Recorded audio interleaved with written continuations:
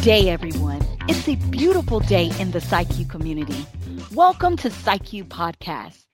You are here with your podcast hosts, Dr. Zamika Simmons-Yan and Jackie Canning, where we will spill the tea on hot topics in psychiatry. That's right. Here on PsyQ Podcast, you will get the 10-minute lowdown on what's steaming in the world of psychiatry and mental health. We ask you to listen to the episodes, rate us, and review us. Better yet, share the PsyQ podcast with your friends where we all can sip on the PsyQ tea and maybe have a side of lemon with it. I hope the PsyQ community is filled with excitement because we have a lot of tea to spill.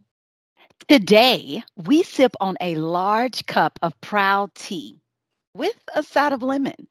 The hot topic surrounds Mental Health America, also known as MHA.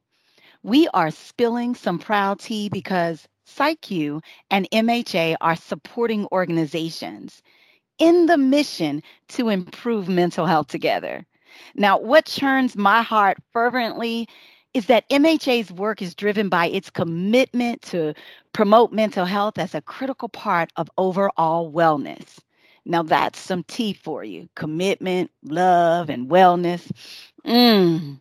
Well, MHA does this through advocacy, education, research, and service. So I want you to pull your ears back and get ready to sip because we have a special guest who will spill the tea on some of MHA's initiatives.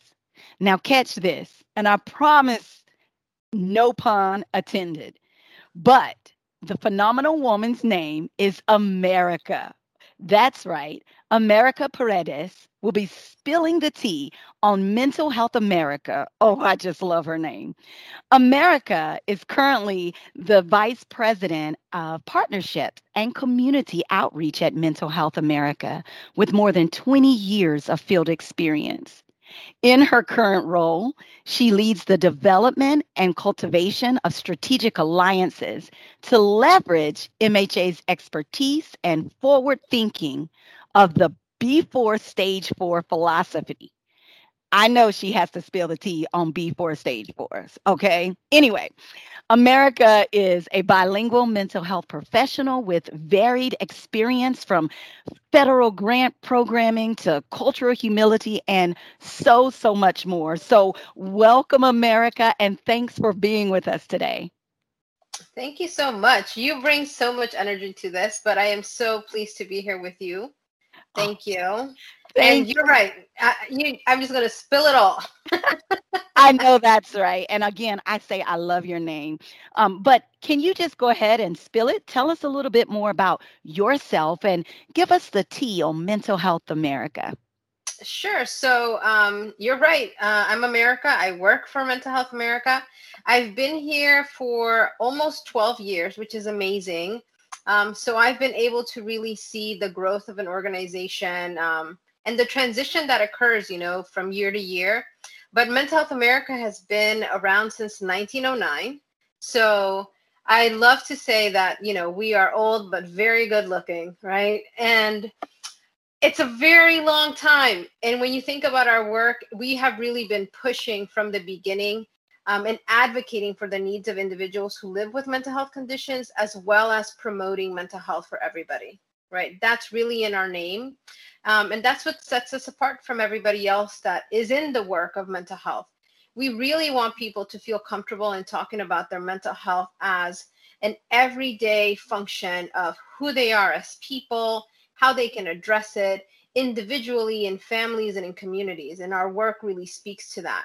So you mentioned the B4 Stage 4 philosophy, and I'm going to tell you what it is.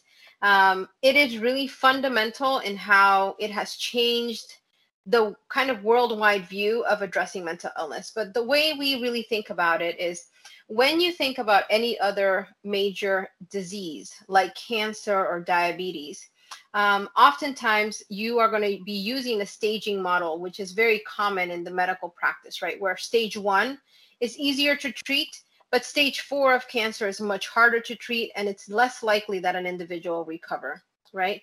Which is very disastrous when you think about it. But what ends up happening when we address mental health conditions is the fact that most often people do not seek help until they're at stage 4 of their mental health concern. So we are trying to really work strategically to help people think about how they can address their mental health before they reach that point of crisis, before that stage 4 period. That way, they can really think about what's happening that may be leading me to think about, for instance, once I start noticing I'm not sleeping well, or I'm sleeping too much, not eating well, or eating too much, these types of things end up maybe serving as indicators of feeling off, right? But as people, we tend to push it off. We're saying, no, it might be work, it might be this, it might be that. But if we avoid really addressing the issues that we experience, what our research shows is that people struggle for 10 to 15 years before they actually go and get help. So imagine how much time we could really save if we educate people and provide resources earlier on. So that's really our thought process.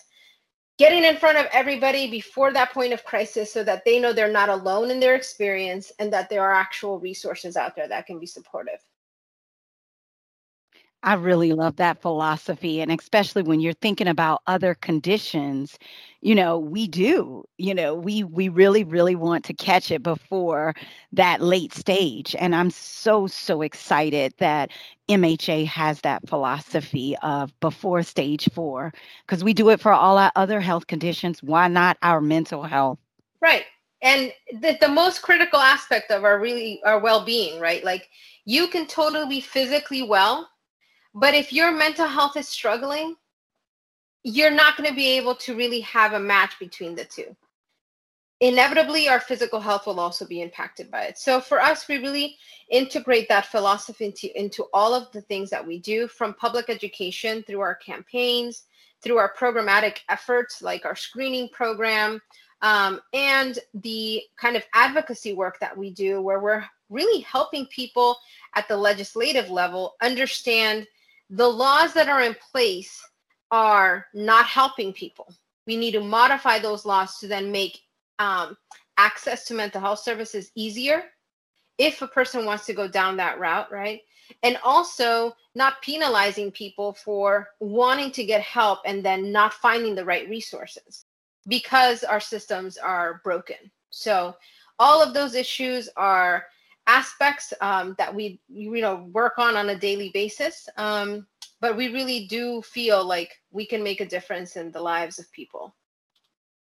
And I love that mission. And I think that is the mission of all of us as well. And I love that we can come together on that. And I love that MHA is thinking outside of the box on how to make this more understandable to everybody and their caregivers and family and loved ones. And I love that you're also working on all different levels, just not the person level, but on the legislative level, trying to make it easier for everyone in the long run. So I really commend your efforts, and I really commend the mission too.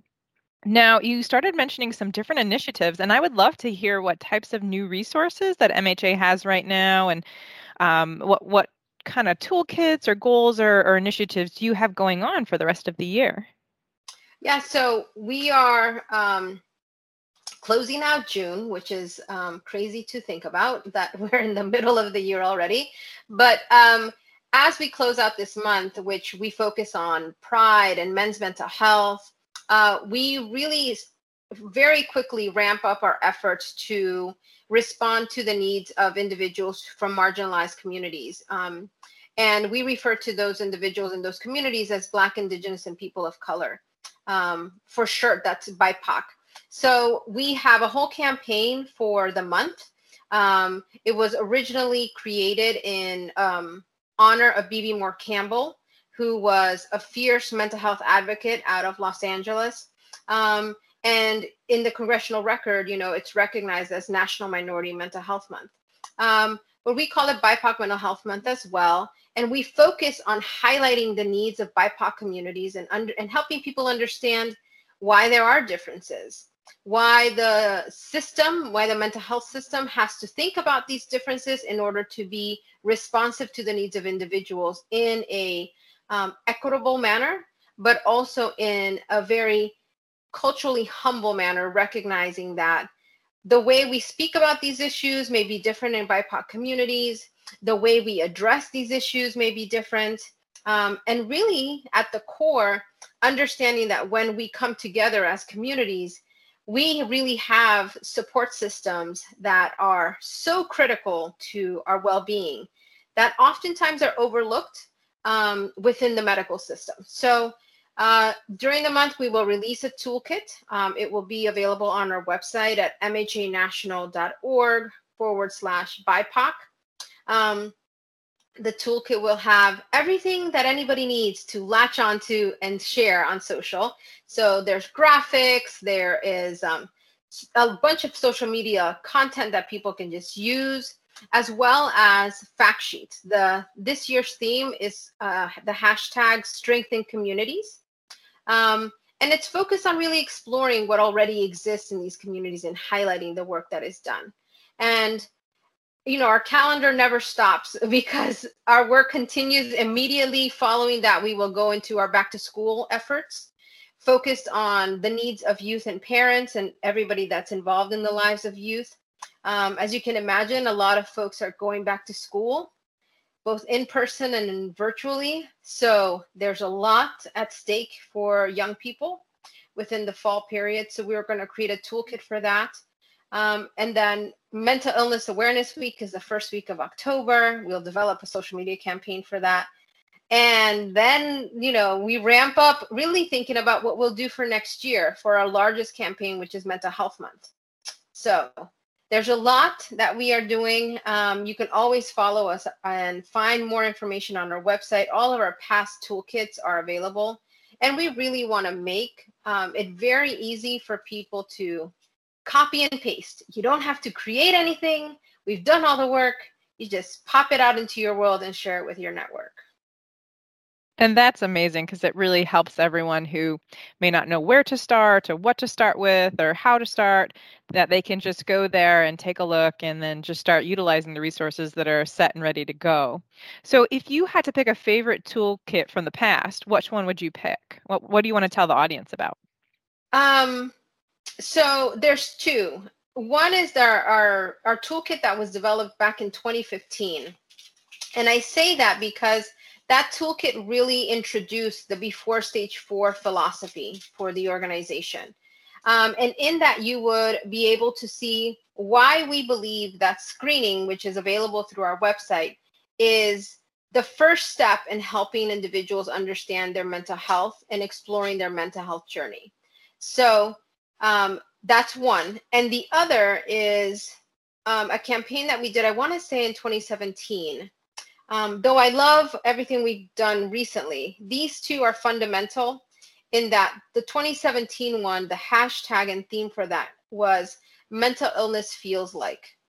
And we did that with intention because we wanted to hear from individuals who are living with mental health conditions and have them tell us, what does it feel like to live with depression? What does it feel like to live with anxiety, bipolar disorder? So we created materials based on the responses we received from people. And that's, I think, the most impactful work that we've done, because it wasn't us telling people, this is depression. These are the symptoms of depression, even though we do that, right? It was real people saying, when you're feeling this way, this is what my experience is like.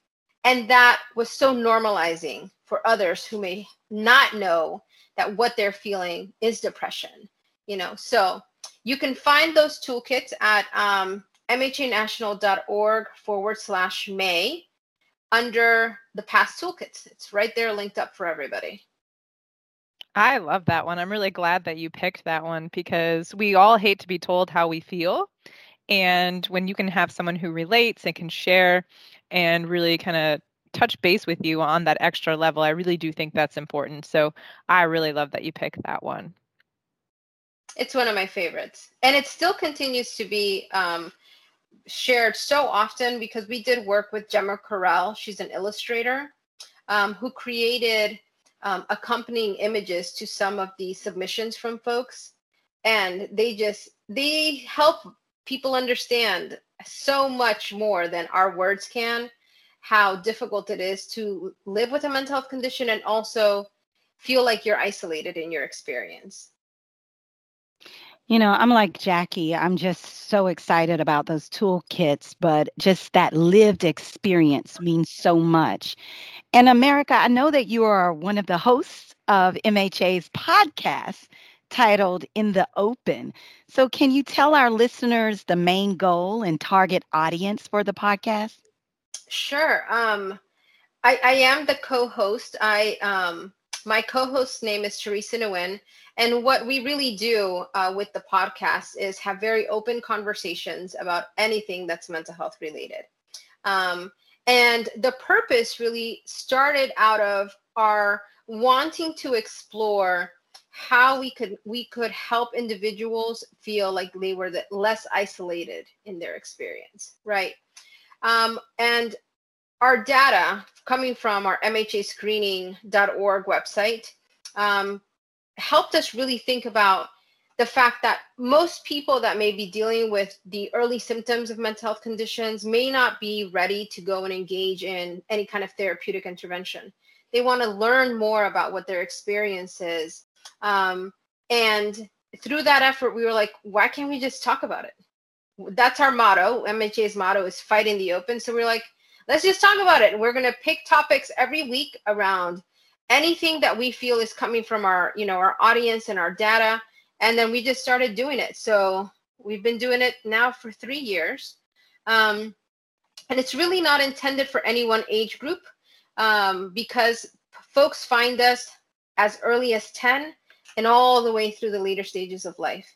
Because mental health and mental illness, it's the ebb and flow, right? We don't just exist in one age. Our experience at 40 is very different than at 15. But man, when you struggle, you just want to hear somebody that says, I'm struggling too, and that's okay. Absolutely. And I'm really glad that you all are doing that on the podcast, because not only is it a great way for everyone of all ages to listen, but it's really helping to reduce that stigma. So I'm in love with that too. So many things I love. This tea is steaming today. So as we wrap up, I would love to hear, what do you want to highlight for our members from PsychU.org, where MHA has collaborated or was featured on something that's located there these days? I think one of the most important things that we've done together is really highlight the importance of peer support specialists within the medical systems, and understanding why peer support specialists exist, right? Because they have that lived experience. They have so much knowledge to share. And just having that one or two, kind of that perspective within a room, virtual or not, right? Just helps individuals feel more connected. And when people are struggling, we want people to know that they really are not alone. And when you think about the role that doctors and medical professionals play, the certified peer specialist becomes a key aspect of how they can help the individual who may feel isolated. And oftentimes the medical, people who are new to the medical space and maybe are unfamiliar with peer support specialists may not really know about what their role may be. So that work, I think, is really fundamental in what we've done with PsychU.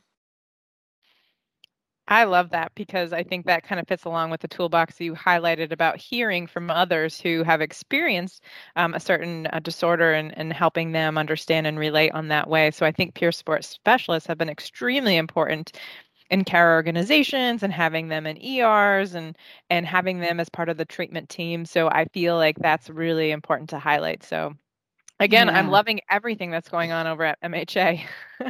I am too. I tell you, this tea is so refreshing. So, America, we cannot close out without you telling us, how do you feel? Paul is retiring, the former CEO. We have a new CEO. How do you feel about all of this? Well, our new CEO is named Schroeder Stripling. She comes to us with a wealth of knowledge and comes from a social work background. So I think that is so exciting for who we are as an organization. her years of experience in working in DC with women who are homeless, I think helps to really understand the level of despair that individuals may feel at different times in their lives, but also looking towards the future, understanding what we can do as an organization. So I'm very hopeful of what she brings and what we can do. And change is not new, but within the last year and a half, change is just continuous, it feels like. Yes, I'm right about that. I'm excited. I'm excited for MHA as well, and for the nation, actually. So, America, I humbly request that we can get you to join us in the future to discuss more of MHA's initiatives. Thank you so much. I appreciate you both. Thank you. So there you have it. You've heard it for yourself right here on the PsychU Community Podcast. But you don't have to stop here. Definitely check out the show notes for the links to find more resources on today's discussion on PsychU.org. If you enjoyed this episode and would like to hear more hot topics right here on the PsychU Community Podcast, please rate and review us. And please subscribe so you always get the new episode whenever it drops. Also, check out our other social media platforms like Facebook, Instagram, Twitter, and YouTube. So until next time, thank you for listening, everyone, and have a great day.